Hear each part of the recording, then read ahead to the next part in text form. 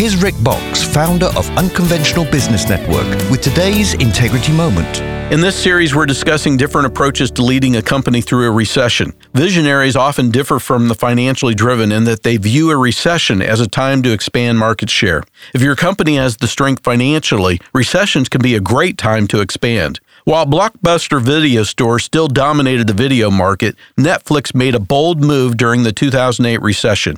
Their video streaming business not only captured market share, it eventually led to the demise of Blockbuster.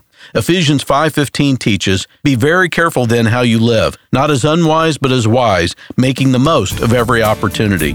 If your competition is pulling back on their sales and marketing efforts, 2023 may be a great opportunity for you to increase market share. To learn more about Unconventional Business Network and doing business God's way, visit unconventionalbusiness.org. That's unconventionalbusiness.org.